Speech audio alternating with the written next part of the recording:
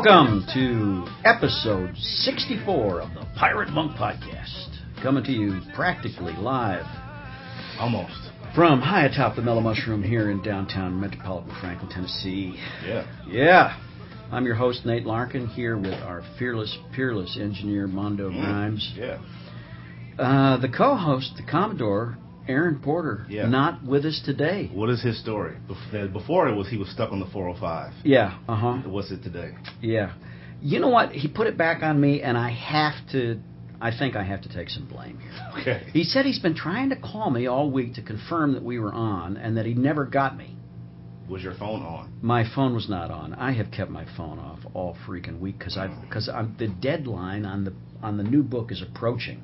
Okay. And the problem is that the deadline is approaching, and the end of the book keeps moving farther away. Mm-hmm. I don't know if you've ever had that sensation. You know, the more I write, the farther away the finish line gets. Yeah. It's one of those things. So I'm in panic mode, and I have been turning the phone off. And so Aaron concluded that I was, off in Afghanistan or something, and that we would not have a podcast today. Okay.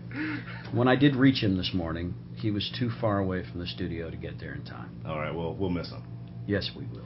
Well, we've got two awesome dudes in the room with us right now. We do. We're gonna have a great time today with Brian Hardin and Mike Greenberg. Oh yeah. We're going to talk about a couple of really cool things. Very good, very good. Yeah, the Wind Farm Cafe and the Daily Audio Bible and all kinds of really cool stuff. Okay. I got to tell you, we skipped a week last week. Yeah. My apologies to our subscribers. Why is that? I was asked by Darrell Waltrip, who I'm writing this book for, to go with him to the NASCAR Hall of Fame. That's just terrible. In Charlotte, North Carolina. That's just awful time. Pretty sweet. I'm in the green room. I'm in the green room with Richard Petty and all the gods of NASCAR. It was sweet. Tough life, bro. And we got some excellent news. Yeah. Okay. Darrell's being inducted into the Hall of Fame. Okay. The third class of the Hall of Fame, and he'll be enshrined in January, just as the book is coming out. Oh, that's awesome. Could that be any prettier? That's awesome. So I'm grateful. It sounds like a God thing, getting it all set up. Well, how was your Father's Day, man? My Father's Day rocked the house. We had a great time. My youngest son wasn't here because we just saw him the weekend before. Did I tell you about that? We went to his birthday party. No, you didn't say it. No. Yeah, my youngest son and his wife are a day apart. So their birthdays are on successive days. Yeah. Both turning 30 this year. They live in Knoxville, and so they decided to have a theme party. They rented a big room at a place there, and they decided to have a King of the Hill party. Okay, that's the TV show. All right. The TV show, okay. yeah. Right. And you had to come dressed as a character. Okay. And they painted up the background beautiful. They painted up the alley from the front of the show, the one where the guys were always standing out in front of it, right? Yeah. They did a full-size version of that, so they shot it, and anyway, it was absolutely awesome. We had a blast. That's good, man. But Father's Day, daughter came over, and she and I went on a hike along the Natchez Trace. Okay. She and Allie took me to lunch. Yeah. And my oldest son, his wife, and boys came over. They gave me a great gift. They gave me for Father's Day a scratch-off map of the world. It's awesome. Okay. Full size, this big map of the world, right? Yeah. It's covered in gold foil. Okay. And then you scratch off the countries that you visited. Okay. Huh? So yours is empty right now. So I got a lot of scratching to do, I got a little bit more? Okay. That's right. All right.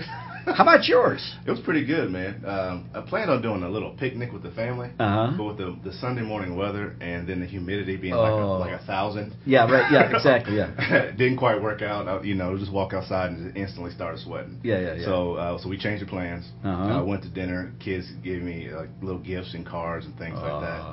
And my little one has trouble keeping secrets. So, of course, while I'm opening it, she's telling me what it is. But it was a great time. We had a really good time. Had some good food, man. Just sitting around vegging, Yeah. And, it was really cool. Actually, man, I have to forward you something. I did a Father's Day video for my church. Oh. Yeah, and so all 4 campus pastors did a hip-hop song. Oh. Produced by yours truly for fathers. Oh. So I'll forward you the link, and maybe we can put it on. Let's put that on the Samson site. Yeah, put it on the Samson site. It's pretty hilarious, man. Okay. Yeah, so we'll have to check that out. Okay. So that was probably one of the highlights of the day too, because of course while we're in church and I'm sitting there like, I don't know if I should be excited or embarrassed because it's so silly, you know what I mean? And then after that, there's 2 more services that have to, see the same video. Yeah. So man, yeah, but Father's Day was great, dude. It was cool, man. We had a good time. So. All right. Yeah. So now what we got going on? We got a mini meeting today. Yeah, we got a mini meeting. We've got our guest, obviously. Yeah, that's right. And I think that's the deal. I think that's what we're going to do, and it's going to be it's going to be a good show. Let's get to it. We'll be back in just a second. All right. On the Pirate Monk podcast. Whoa, a pirate's life is a wonderful life, for roving over the sea. Give me a career as a buccaneer, it's the life of a pirate for me. Oh, the life of a pirate for me. And welcome back to the Pirate Monk podcast. Time now for the mini meeting. Mini meeting. Welcome to this mini meeting of the Samson Society. We are a company of Christian men. We are also natural loners who recognize the dangers of isolation and are determined to escape them. Natural wanderers who are finding spiritual peace and prosperity at home. Natural liars who are now finding freedom in the truth. Natural judges who are learning how to judge ourselves aright. And natural strong men who are experiencing God's strength as we admit our weaknesses. As Christians, we meet at other times for worship, for teaching, and for corporate prayer. Today, however, we meet to talk. Our purpose is to assist one another in our common journey. We do so by sharing honestly out of our own personal experience the challenges and encouragements of daily Christian living in a fallen world. We've now reached the sharing portion of our meeting. In sharing, we speak honestly out of our own experience. We tell the truth about ourselves, knowing that our brothers will listen to us in love and will hold whatever we say in strictest confidence. We try to keep our comments brief, taking care to leave plenty of time for others. We address our statements to the group as a whole rather than directing them toward any one person. As a rule, we refrain from giving advice to others or instructing them during the meeting, believing that such conversations are best reserved for private moments between friends. The suggested topic today is fantasy. Fantasy. There you go. Okay. But we're not confined to that subject. You may speak about any issue that's currently commanding your attention. The floor is now open for anyone who wishes to speak. Well, I'm Mondo. Hey, Mondo. I think I'm going to switch it up a bit. Okay. Hot topic as of an hour and a half ago. Oh, okay. Going off topic. What do you got? Well, it has some sort of... it's similar to fantasy, but not... I'll explain. Okay. That's fine. All right, so... my biological father passed when I was in 10th grade. And I was raised by my stepfather since the age of 1. So I recently received a email from a family member on my biological father's side, some pictures of my biological father. And what's interesting is we really didn't have a relationship. So, I probably saw him all of 10 times between, 0 and in 10th grade. And no malice. No, I'm not mad. I'm just, I don't know the dude. You know what I mean? So, but what's interesting is, I hear a lot of stories, from my mother, good and some challenging. Hear some, things like that. Even some things that were told to me on his deathbed by him. Very uncomfortable because I feel like there's a stranger telling me some stuff about a situation that I don't even know if I was there or not. So it's just very, very awkward. So I positioned it in my head as he's pretty much like Santa Claus. There's this guy that I know of, like the kind of like the Easter Bunny. It's just as, I have it, it's like a story that I heard around a campfire once. And then as my family and other people mention things or send me pictures, it's like, hey, remember this story you heard? And I'm like, yeah, I remember it, I think. That was an interesting story. And his side of the family has expectations of me to feel certain ways, which makes it challenging because, and this is going on in my family right now because, there was pictures sent to me and I didn't react a certain way that was pleasing to everybody. Everybody's like, wow, we found this is great. And I'm like, cool. Of course, they immediately go to, well, why are you mad? Well, I'm not mad. I don't have any feeling. Just, okay, cool. No disrespect, no nothing. I can't feel something for something that really didn't exist. It's hard. You know what I mean? It's really difficult. So right now, I told one of my relatives, I said, what's interesting is I've compartmentalized this character called my father in this little pocket of other fantasy / imagination kind of things. Easter Bunny back when I was little, Santa Claus, XYZ, father, same pocket. And as things are introduced to me, and even I know of some of these good stories, some of the challenging stories, some of the horror stories, when pictures and things are sent to me and I see I look just like this dude, and people are more telling me, guess what? The boogeyman really is real. It rocks me because it's like, hold on a second. No, he's over there with Santa Claus and my little teddy bear Fred and all the little people I thought was alive back then. You mean to tell me that this Joker is really legit? Like he was actually breathing and for real? The boogeyman is real? Like all these stories I heard are actually real? And then you want me to feel how you feel? There's a major pull going on right now. And just between me and that side of the family. And I'm trying to get them to understand my side of it. Not to say they need to think like me, but to at least understand where I'm shooting from.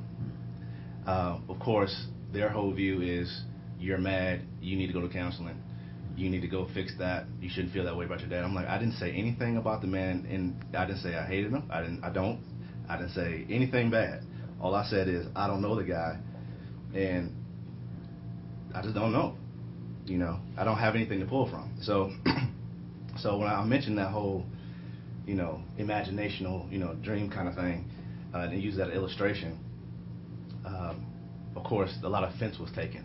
Well, how do you, it went off the radar, man, and so it's a really hot topic right now where I'm trying to explain it to them, and this is what ended it today so far. I told them, before he passed, he walked with me down the hallway. He had throat cancer. So we're walking down the hallway. He asked me to take a walk with him down the hallway with his gown on, IV, walking down the hallway, and wanted to talk. I'm just get out of 9th grade. Of course, 9th graders are pretty awkward anyway, socially. So put that element in the room. We're walking down the hallway, and he's telling me these things about my childhood, past, all kind of crazy things that I don't remember. Things that he did to my mother, things that he did do, all that kind of stuff. And I told my family, I said, it felt like I was verbally molested by a man that I don't know, walking down the hallway half naked with an IV sticking out his arm. And at that point, it just got, I was like, sorry for the graphic detail, but that's what it felt like. So it's just go to the hospital, go to Vanderbilt right now, pick a guy, and have him vent all his secrets to you, and make it seem that it's about you while you're walking down the hallway in that kind of situation. It will feel exactly the same. And so when you said to bring up something happening right now, I'm like, man, that's fresh. That's like right here in my forehead right now. With it's frustrating because it's like, I don't have any frustration necessarily with him. I'm just trying to get my family to understand my point of view, and I'm being just straight gauntlet, man. Like, I'm like, especially with my little brothers, my half brothers. That's where the pickle is big time, because they have a totally different experience with him than I did. So it's challenging right now, man. Just dealing with that, and it almost feels like, I heard you guys out. Hear me out. I see through your eyeballs and why you feel this way. That's awesome, and that's very cool. However, please put my eyeballs on, my shades on for a second, so you can see from my perspective and why I view the same person this way. However, I don't. And I think the cool thing about it is that I don't hate the dude. I don't have any, I'm not holding on to anything, no grudges, no anything. I would think somebody would notice that and say, we're proud of you, man. That's good. But that's not even being acknowledged. So yeah, man. So fantasy, when you said that, kind of teared me over to what's going on right now. All of this whole morning so far till now. So anyway, I'm Mondo. Hey, Mondo. Thanks. Hey, no problem. Well, I'm Nate. Hey, Nate.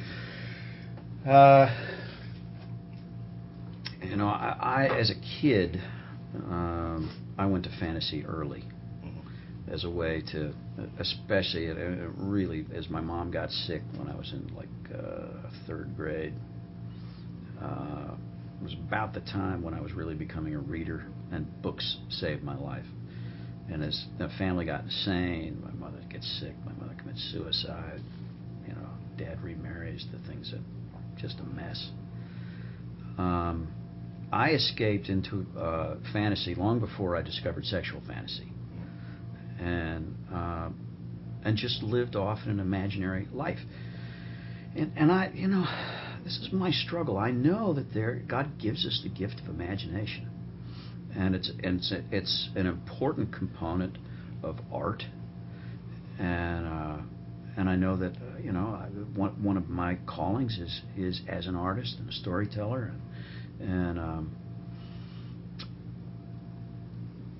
but I also have lost so much of my real life to fantasy. After my sexual addiction really became active, there was just no way I could make a real connection with my wife, emotional, physical, any of that stuff, without it being poisoned by sexual fantasy, fueled and fed and defined by a pornography industry. And then later, as I ventured into commercial sex, it just messed the whole thing up. And for years just poisoned my real relationship with my wife. I was always having to dress up reality with some kind of fantasy. And during those years, I did not accomplish much of anything creatively. I would just imagine that I would, or that I was, that I was going to. I imagined more books. I ran for office in my head. I gave speeches to the United Nations. I preached to vast crowds in evangelistic campaigns. I had all kinds of conversations with all kinds of people, off in the future or trying to remake the past. At the same time, just being absent from the present. That's kind of, for me, the double-edged sword of fantasy. It's possible through imagination to see a different future, to kind of imagine beauty and then form it. That's a wonderful thing. But there is also something very beautiful about my real life right now. I'm grateful today that my life is not dominated by sexual fantasy. For years, it just absolutely dominated my conscious life. And I'm grateful to be released from that thing, and being able to be actually present with my wife without having a cast of thousands in the room, and to be emotionally present in conversations with friends and family, not always, and not drifting off into some crazy fantasy. However, right now, I'm thinking 2 books ahead. I've got to finish the book I'm writing right now. I'm already thinking 2 books ahead. and I know that I'm wasting too much time imagining some magical life out there when I complete those projects. And I'll use that. I've always used fantasy as medication. If there's something about the present that I find uncomfortable or distasteful or difficult, the easiest thing for me to do is just drift away into some imaginary future in which that pain doesn't exist. It's not a useful thing to do. It doesn't help me come to terms with life as life is, the world of what is. It doesn't help me to confront my fear, move toward the difficulty and overcome it. It doesn't make me a good friend or a good father or a good husband, somebody who'll actually engage with those who are around me in the struggles they face. And so, I'm trying, for me right now, the balance is, how do I nurture imagination and retain, and sharpen a creative gift while not medicating with fantasy and escaping my real life. I'm more and more conscious of the fact that God gives us this life one day at a time. Today is a marvelous gift. And I'm going to have all kinds of opportunities. I got it right now sitting with you guys in this room. And there'll be more opportunities throughout the day for me to engage real people, to engage my own life. And the challenge for me is to appreciate and embrace the present and to live, in the naked now. That's me. Thanks. Thanks, Nick. So I'll talk. Brian. Hey, Brian. This is my first mini meeting. When you said the subject would be fantasy, the immediate connotation was to go somewhere dark, but I'm not sure fantasy has been a completely dark thing in my life. I have a similar story to yours. I think fantasy left run rampant will always end in darkness somewhere. But I grew up the son of an evangelist, so I lived in a trailer that we pulled. I lived behind churches in my early life, so I had no stability or friendships really, other than sort of bringing what was from the last church to the next church. And I was homeschooled and alone most of the time, so fantasy was sort of the way I lived. I'd go into the church and play the song service and then get in front of the pulpit and preach the same sermon my dad had preached that I'd heard 100 times already to the empty pews. And literally, I was so enamored with the crucifixion, I'd go out in the parking lot and find wood and crucify myself with rocks and do the whole passion narrative, and my mom would call me for lunch, and I'd be thinking, I'm dying for the sins of the world here. Can't you hold on a minute with the PB&J? And so that's kind of my life. But as I've gotten older and responsibility comes in and everything, you have to become tethered to the real world. And I'm an artist as well. So, creating sort of makes you reach for what is not and try to bring it into your real world. And that's, I think, a hard thing for artists. I've been producing records for 20 years. I've worked with hundreds and hundreds of artists, and I've kind of come to believe that they're just wired a little bit differently. They'll go way down deep and kind of come up with this beautiful gem of something, but be completely insecure about it while they're offering it to the world. And most people just want them to get their act together and have a normal life, and it's not quite possible. And I've wrestled with that in my own life. And the irony, at least for me, is that if I go to fantasy, whatever kind of fantasy, it's really triggering the same thing inside me that faith requires. So fantasy for me requires the same thing that faith requires for me. And I'm not sure that that's across the board, but for me, that's what it's like. But if I'm going to fantasy and I'm kind of creating this reality, then it's my creation. Whereas if I'm going into faith, it's a free-for-all. You're not going to contain this unknowable God, this, the Holy Spirit that's going to take you in counterintuitive ways all the time. So I can say fantasy for me, if I'm just sitting here dreaming like 2 books ahead or something, I'm just dreaming about these conversations that I would like to have, or, man, I wish I would have said this, that would have shut them up right then and there. Man, if I would have said this in front of those people, they would have cried, or, whatever. That's kind of my projected idea of hoping for something and having evidence of something not seen, which is what faith is. Whereas if you step into that same place, willing to go wherever the Holy Spirit's going to take you, then the adventure really does unfold. So I'm still trying to sort that out, because like really dark sexual fantasy or violent fantasy or all these, other kind of fantasies haven't been deep struggles in my life. The struggles of my life are more acting out, doing things. But this is just probably the way that I grew up.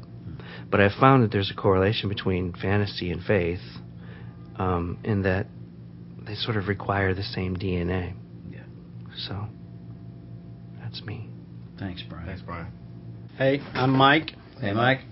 And this is my first mini meeting as well. Just kind of bouncing off of what Brian was just saying, that when Nate brought up the topic fantasy, I was thinking, it seems like my whole life is a fantasy now.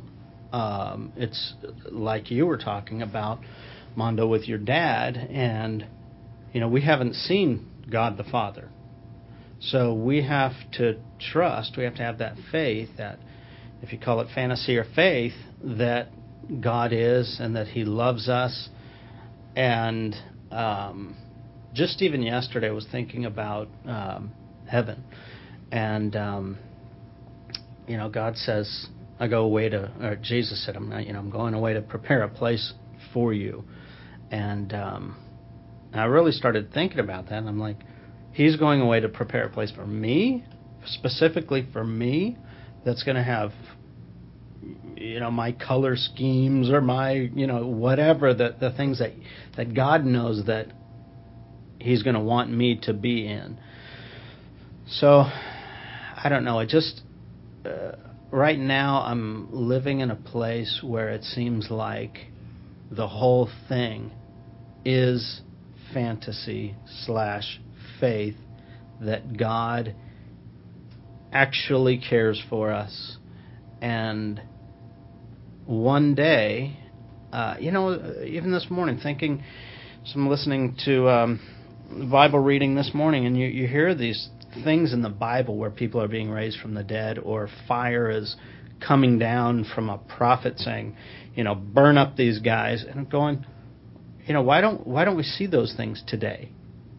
Why do we read this in this Bible and we don't experience those kind of things today, where we take a staff and we put it in the water and then we can walk on dry ground? If those kind of things were happening, we wouldn't be talking about faith fantasy. We'd be talking about reality, and we'd be walking in those. So anyway, I just want to bounce off what Brian said and throw in my 2 cents that it feels like, as walking in faith, the whole thing is fantasy. So there's my 2 cents for today. I'm Mike. Thanks, Mike. Well, that's it for this mini meeting. We'll come back with our interview here on the Pirate Podcast. Father, hear me when I pray. Send the Savior on His way. Holy Spirit, come and stay. Lord, I'll need you all this day. I am weak and weary, worn. I am bitter and forlorn. Such a dark and dreary land. Come and take my weary hand. And we're back on the Pirate Monk Podcast. Well, I had a very special treat this last week. I went down to Spring Hill, ventured far afield, drove all the way down to Spring Hill. I don't go to Spring Hill very often. It's not that far. I don't know why I don't go south. Well, it's one of those places that you intentionally have to go to Spring Hill. Yeah. You just don't pass through. Like, you pass through Brentwood. Yeah, exactly. Through, yeah. You just don't pass through Spring Hill that often, unless you're going to Columbia, maybe. There you go. Or Alabama. But why would you go to Columbia? I don't know. So anyway, so I pointed the old family car south and drove down to Spring Hill. Yeah. Went to this place that I have been hearing about. Okay. Called the Wind Farm Cafe. Mm. Right there on Highway 31 in Spring Hill, north side of Spring Hill. And where these a bunch of crazy, kind of artsy Christian people have a first-class coffee shop and cafe, but also and they do. There is a worship service there, an Anglican worship service on Sunday morning, and on Tuesday nights, to a vast internet audience, as well as a studio audience right there in the cafe. They started something called Vox Talks. And they got 6 or 8 cameras in the room, and you talk to the people there in the cafe, and then you answer questions from the folks in the room and from the folks on the web. It was very, very cool. That's Tuesday nights? Yeah. Friday night. Friday nights. Why did I think it was Tuesday? It's Tuesday on the web. And they can download it anytime. Oh, okay. Anytime. Gotcha. Okay. Oh, okay. Okay. Did I go on Friday? You're right, I went on Friday night. So you could tell, I'm so screwed. That's all right, Nate. We love you. It was Friday night. Yeah, it was. It was Friday night. Okay. Okay. Friday nights are the Vox Talks. Anyway. Now. Very cool. And it was just a few days before that. Maybe it was on Tuesday that I met Brian. Another guy I'd heard about. Okay. That makes it work. Doesn't it work, Michael? Sure it does.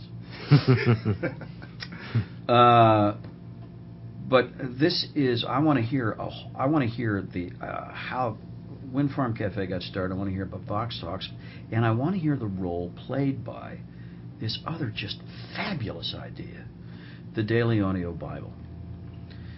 So, Brian, our guest today is Brian Hardin of the Daily Audio Bible. And during your sharing, thanks, by the way, Brian, for jumping in on the meeting. My pleasure to be here. And so good to have you here. So you told us a little bit during your sharing about your growing up years. Do you have siblings? I have one brother. Okay, older or younger? He's 4 years younger. Okay. And so while you were growing up, your dad was an itinerant evangelist in the U.S.? Yes. Any particular part of the country you guys used to drift around? Well, we went all over, but the sort of Michigan to Florida corridor. Oh, really? Was where we spent most of our time. Did your mother play the piano and the organ? No, she really? didn't. She chased me around. Oh, okay. Pretty much. Uh-huh. See, I have this stereotype of the traveling evangelist. His wife always has to. No, see, the way that my father was a singer, and he had cut albums in Nashville. Oh, really? And so the way that it worked was he had these big reel-to-reel tape machine, this 2-track tape machine, and so you didn't have CDs, you didn't have even cassettes at this time, and so he'd kind of cue up the song that he was going to sing while he's introducing it. Right. And because it had leader. Right, yeah. And,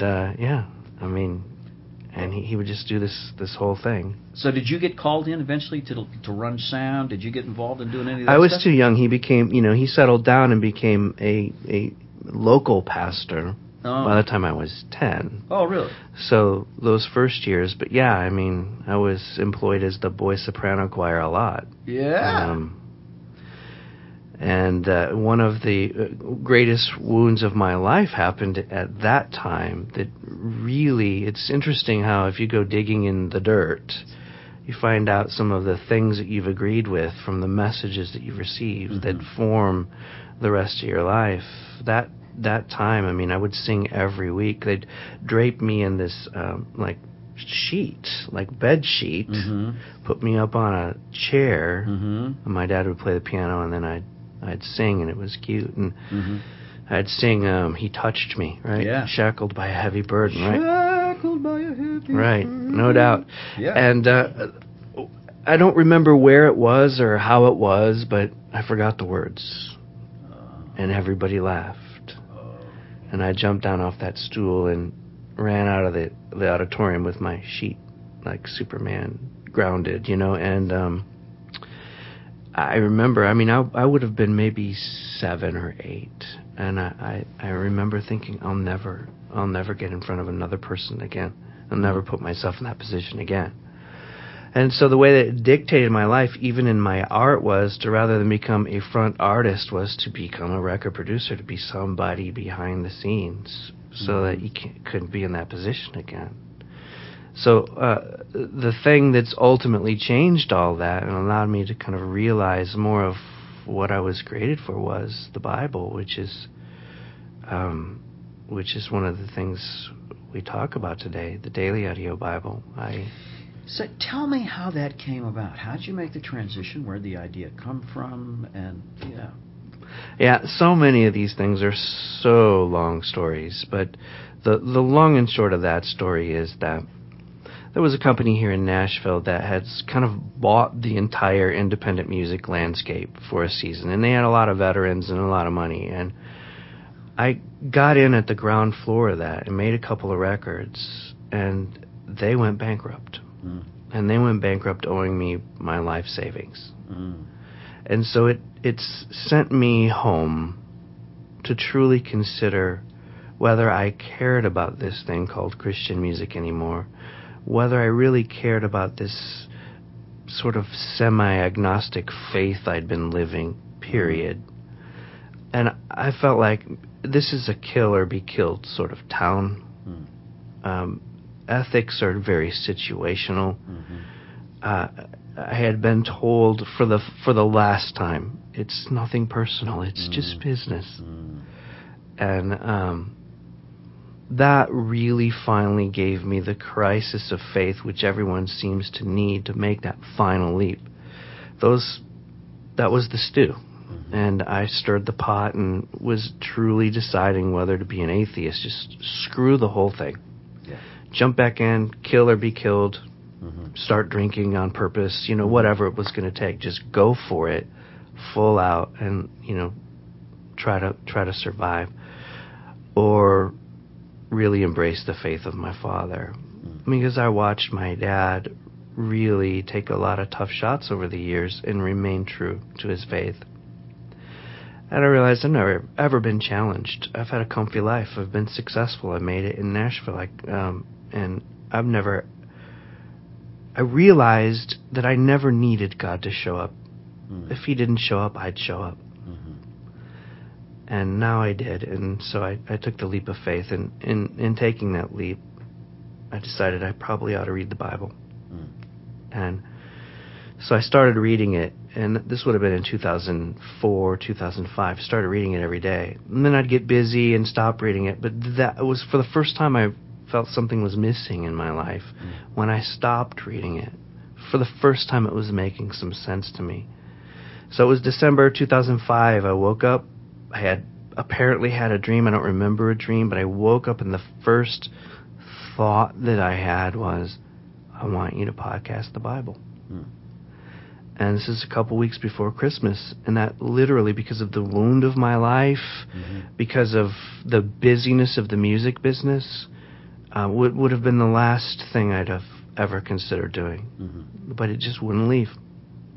It was like a cassette tape playing over and over in my head. I want you to podcast the Bible. So I did.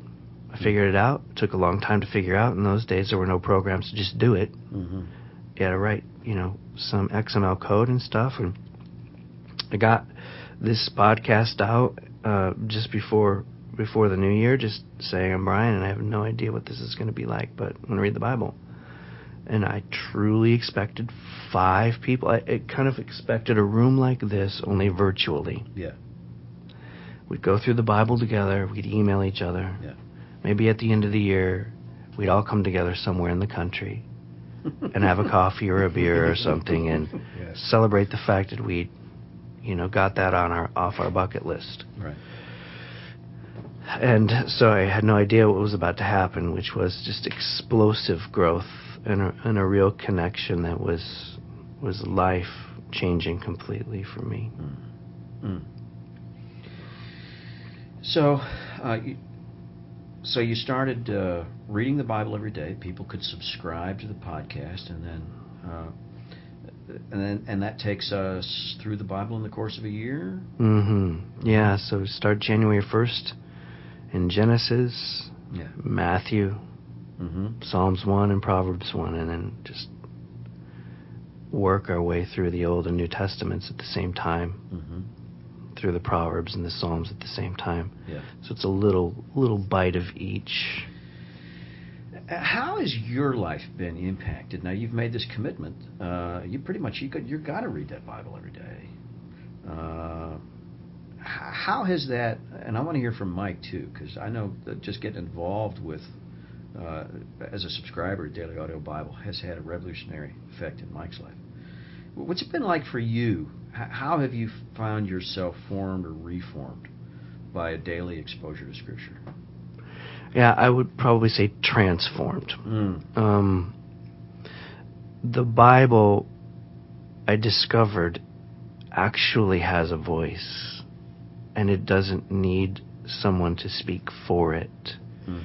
Not that that's a bad thing. I do it all the time. So does every pastor around the country. But it has a voice, and if allowed the space for context, it can speak, and it can be the voice of God, and it can be as dynamic and relevant to what you're facing on any given day as if Jesus were in the room talking. He'd be saying the same things. And so it's changed everything, but also feeding, I guess that is what I would say, feeding on the Word of God. This spiritual nourishment that happens is one of those things that maybe can't be explained. Putting the Word of God in your life every day changes everything. So I would say I've read the Bible every day for 6 years now, and I'm not the same man at all. And it's not just because there's been 6 years of life for me. Right. It's because of the Bible and its counsel. I thought of the Bible early in my life as something to be quite afraid of because, in the evangelistic itinerant years, salvation, was the key. You had to, it was hellfire and brimstone days. And so I spent a lot of my early years basically feeling like Jesus loved me, but his dad was really pissed. And so that's kind of my framework for God. And as I grew, I just kind of grew away from that. It's just such a burden to bear that everything that you do has something wrong with it. So you just end up tossing that away. But coming back to the counsel of the Bible and looking at it as less of something to judge you or less of something that you have to live up to, and realizing now this is the loving counsel and the framework for how you were created. Changes everything. The Bible is my best friend, and I kind of look at it in those terms now, rather than this is what I am supposed to stack up to, and this is what is supposed to show me what I'll never be. I believe it's the framework for life. I don't know if we got Mike on mic. Yeah. But I'd be interested to hear, Michael. Now you're working with Daily Audio Bible, and I know that it's a passion thing for you. Mm-hmm. So tell us about how this has impacted your life. I stumbled across the podcast 5.5 years ago, something like that, and basically I've come to the thought process that there's a handful of things that most Christians always feel guilty about. Mm-hmm. One, we never tell people about Jesus. Mm-hmm. We never do some kind of evangelism. So we have this kind of underlying guilt about that. We don't pray enough. We always feel like, man, we should be praying more. And one of the other major things is I just never get personally into the Bible. Mm-hmm. And I have been a believer for 24 years, so since I was 18. California drug addict lifestyle, and then got turned around, and so it's been 24 years, and I was in some pretty good, solid churches for those times, but I always had that underlying guilt that I was never in the Word enough. Mm-hmm. I'd crack open the Psalms or get a proverb here and there, maybe, but always, quote, feeling like you're not doing what you should be or digging in enough. Then along came this podcast and these smartphones where, if you're traveling or you have a commute or you exercise or whatever, then you can just download it and listen to it. So then the second wave of guilt, now I'm listening to this podcast on a regular basis. And the second wave of guilt is now you're just this lazy, fat American who's downloading a podcast and listening to the Bible in your car or when you're waking up. And so this next wave of guilt of, you're just a fat, lazy guy. Just you can't. The picture that I had is you're supposed to have your alarm set at 4 a.m. Right, you're supposed to wake up by candlelight with, all your Strong's concordances out and studying and digging, and that's how you study the Bible. Mm-hmm. That's what the real guys do. Sure. And so it was. I justified it shortly thereafter, saying, at least I'm doing more than I did. Mm-hmm. And so I just stuck with it, and then just for the last several years, it's been now almost a daily basis. When I skip a day, I'd go through this wave of guilt. Now do I catch up, or do I have to listen and then catch up to where I am, or do I just forget that burden of guilt and just start again today? And so it's just been this completely transformational thing. And I personally have a love for the local church, but I believe that we've blown it, and that we have a calling as Christians to make disciples. And what we've done is we've made dependents that have to show up on Sunday morning. Mm-hmm. They've got to maybe show up on Wednesday night, mm-hmm. but they've got to come, hear the voice of the pastor, cut it up, and serve it up with a little gravy on the mm-hmm. side for you on Sunday morning. So to me, now being in the Word on a daily or at least a regular basis in a consumable way, mm-hmm. in a way that I understand it. Mm-hmm. Some people say, well, it's probably because you're an auditory learner. Mm-hmm. And I just think that's baloney. I think that's all of us. Yeah. Mm-hmm. Humankind has only been reading these words for only a certain amount of time, but we can all sit around the campfire and listen. Yeah. So we're all auditory learners. Mm-hmm. So now as I'm continually chewing on the Word and it's coming into my, some days are more powerful than others, but I show up on church strong and healthy. I don't show up needing that Sunday morning shot in the arm. Mm. So to me, it's that healthier, stronger daily vitamin, exercise, good food. Yeah. Then you show up Sunday morning and you're ready to rock and roll. And this is such a crucial component of good recovery. Mm-hmm. I think sometimes, if we're caught, especially in early recovery, caught in the battle trying to overcome an addiction, it's just so easy to overlook this great gift that we had as believers. Yeah. And so I'm so grateful, Brian, that you were obedient to that voice, and did the work and got the thing going. And you got a boatload of subscribers now, an awful lot of believers. Yeah. I have a question for Brian. Yeah. I'm a listener to this podcast, and I'm hearing you talk about the podcast that you have, and I'm interested in being a subscriber. And Mike was talking about that guilt. I'm a busy guy. Right. I have a lot going on, but your podcast is very interesting. I want to plug in, but guess what, man? Next week I'm going to be out for 2 days. Doing something where I'll be out of communication. I don't want to be that guy that's kind of slacking. I don't want to be that guy that's in and out. Do I have to? I don't want to feel guilty about missing a day, sure, or 2, or a week, or whatever. What do you say to that guy? Take your Bible. There you go. You're gonna have lunch, right? You're not gonna miss dinner. So we have a reading guide that we follow each year, all the way through the Bible. So take your Bible along.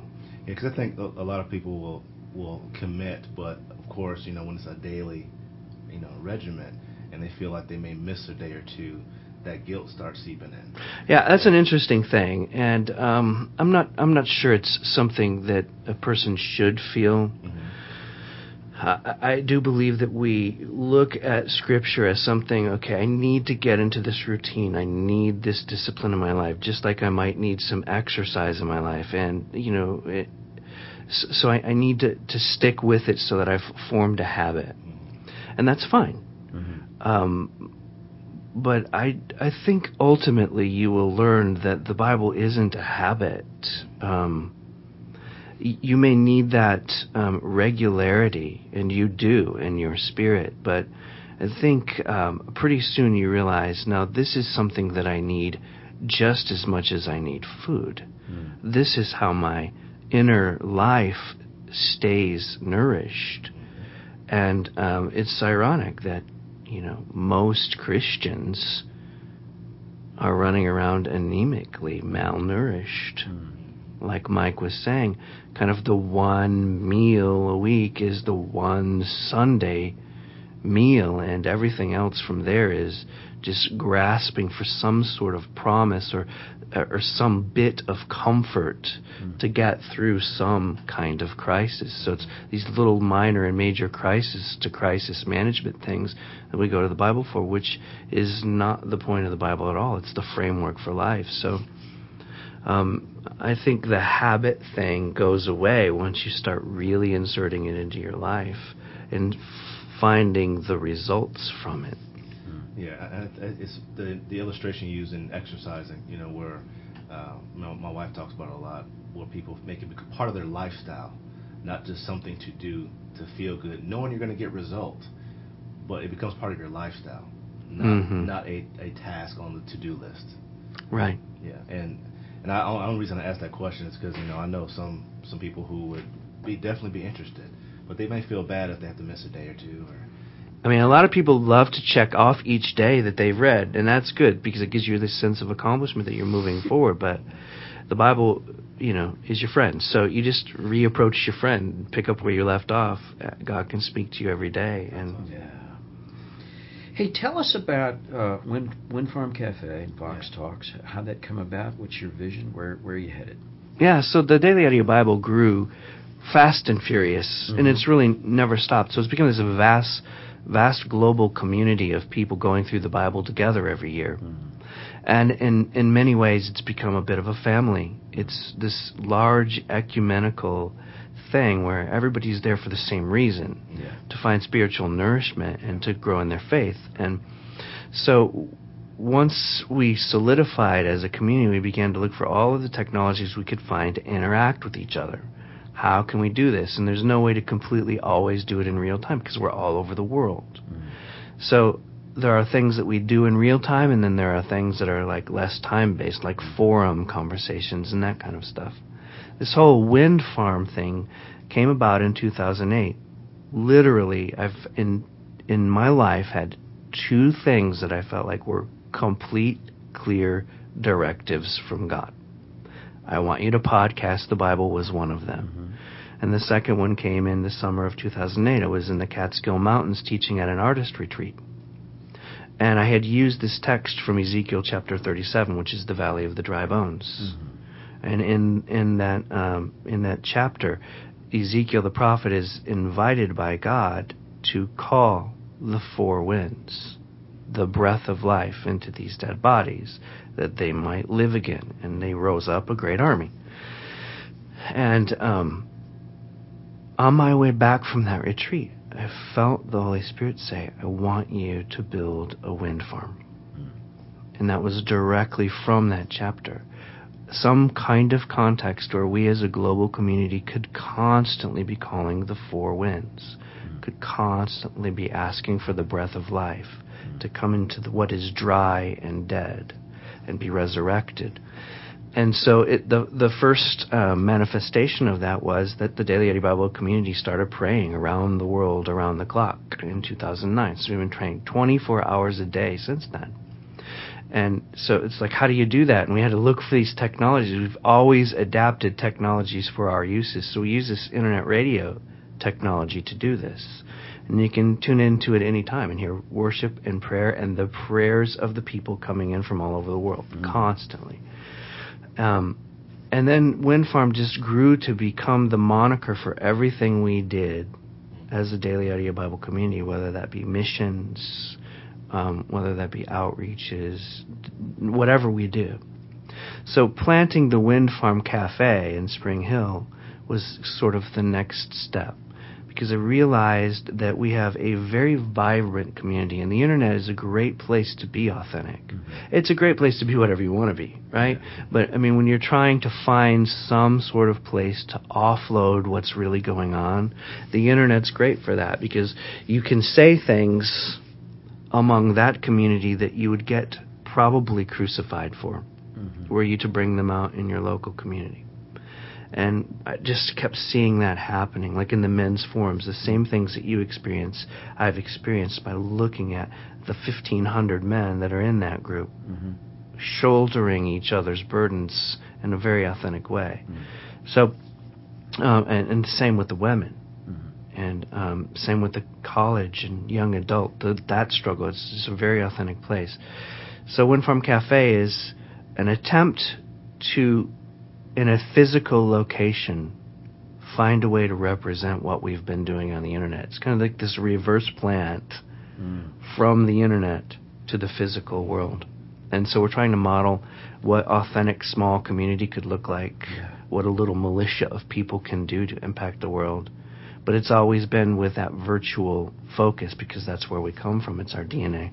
So hence the cameras and the kind of stuff that we're doing with Vox conversations and all. Yeah, that's awesome. Vox Conversations. Well, I feel like we could talk for hours, but we're coming to the end of our time. Yeah. What a great visit. Thank you so much, Brian. Thank you for coming. And where can guys get the guys and girls? Because we got all kinds of people. Listening to this thing. How can they find the Daily Audio Bible? You guys have apps? What's the deal? Yeah, sure. DailyAudioBible.com would be the place to jump off and find out more. But you can find the Daily Audio Bible with anything that can get a podcast. Just search for it. It's one of the more popular podcasts, and you'll find it right away. iTunes is obviously the primary place to get podcasts. So if you go to Religion and Spirituality, you'll find it immediately. Or just search Daily Audio Bible, you'll find it immediately. And it does have its own iPhone and iPad app. And our Android app will be out within about a week and a half. Cool. So anywhere. All right. And we'll be back in just a second on the Pirate Monk Podcast. But you're gonna have to serve somebody. Yes, indeed, you're gonna have to serve somebody. Well, it may be the devil or it may be the Lord, but you're gonna have to serve somebody. Maybe a rock and roll addict dancing on the stage, money, drugs at your command, women in a cage. You may be a businessman or some high degree thief. They may call you doctor, or they may call you chief, but you're gonna have to serve somebody. Yes, you are. You're gonna have to serve somebody. Serve somebody. Well, it may be the devil or it may be the Lord, but you're gonna have to serve somebody. Well, Mondo, we're at the end of another great episode. That was an excellent conversation, wasn't it? Yes, indeed. Loved it, man. Okay. Aaron blew it. That's my fault. My fault that Aaron wasn't with us. We'll have him back with us next week. We will be podcasting next week. All right. And what we got going on in the Samson world? Well, I want to remind guys of Art DeArmond's companion book to Samson and the Pirate Monks. Oh, yeah. We had Art on about, 10 episodes ago? Yeah. Traveling Companion. Yeah. Available now on Amazon, or you can get the Kindle version. If you want to do a book study with some other guys of Samson and the Pirate Monks, Art does a great job of kind of modeling the disclosure of his own story. He's got excellent discussion questions there. If you want to take a bunch of guys through the book in a few weeks, Art's book, Traveling Companion, is a great resource. And you can find that on the main page at samsonsociety.net. Also, on the main page, you can reserve your spot at the next 48 Hours of Frankness, coming up in Boone, North Carolina on the weekend of August 5th. Yes. All right. Until next week, goodbye. God bless. This is Nate Mondo signing off with our good friends Brian and Mike from the Pirate Monk Podcast.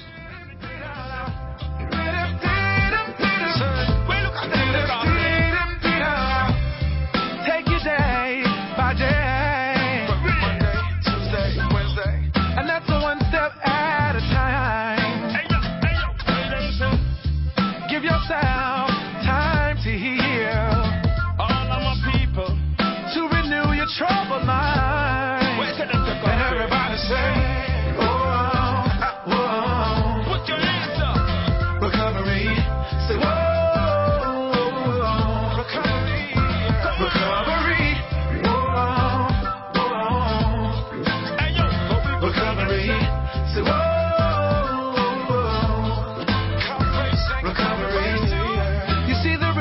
Shame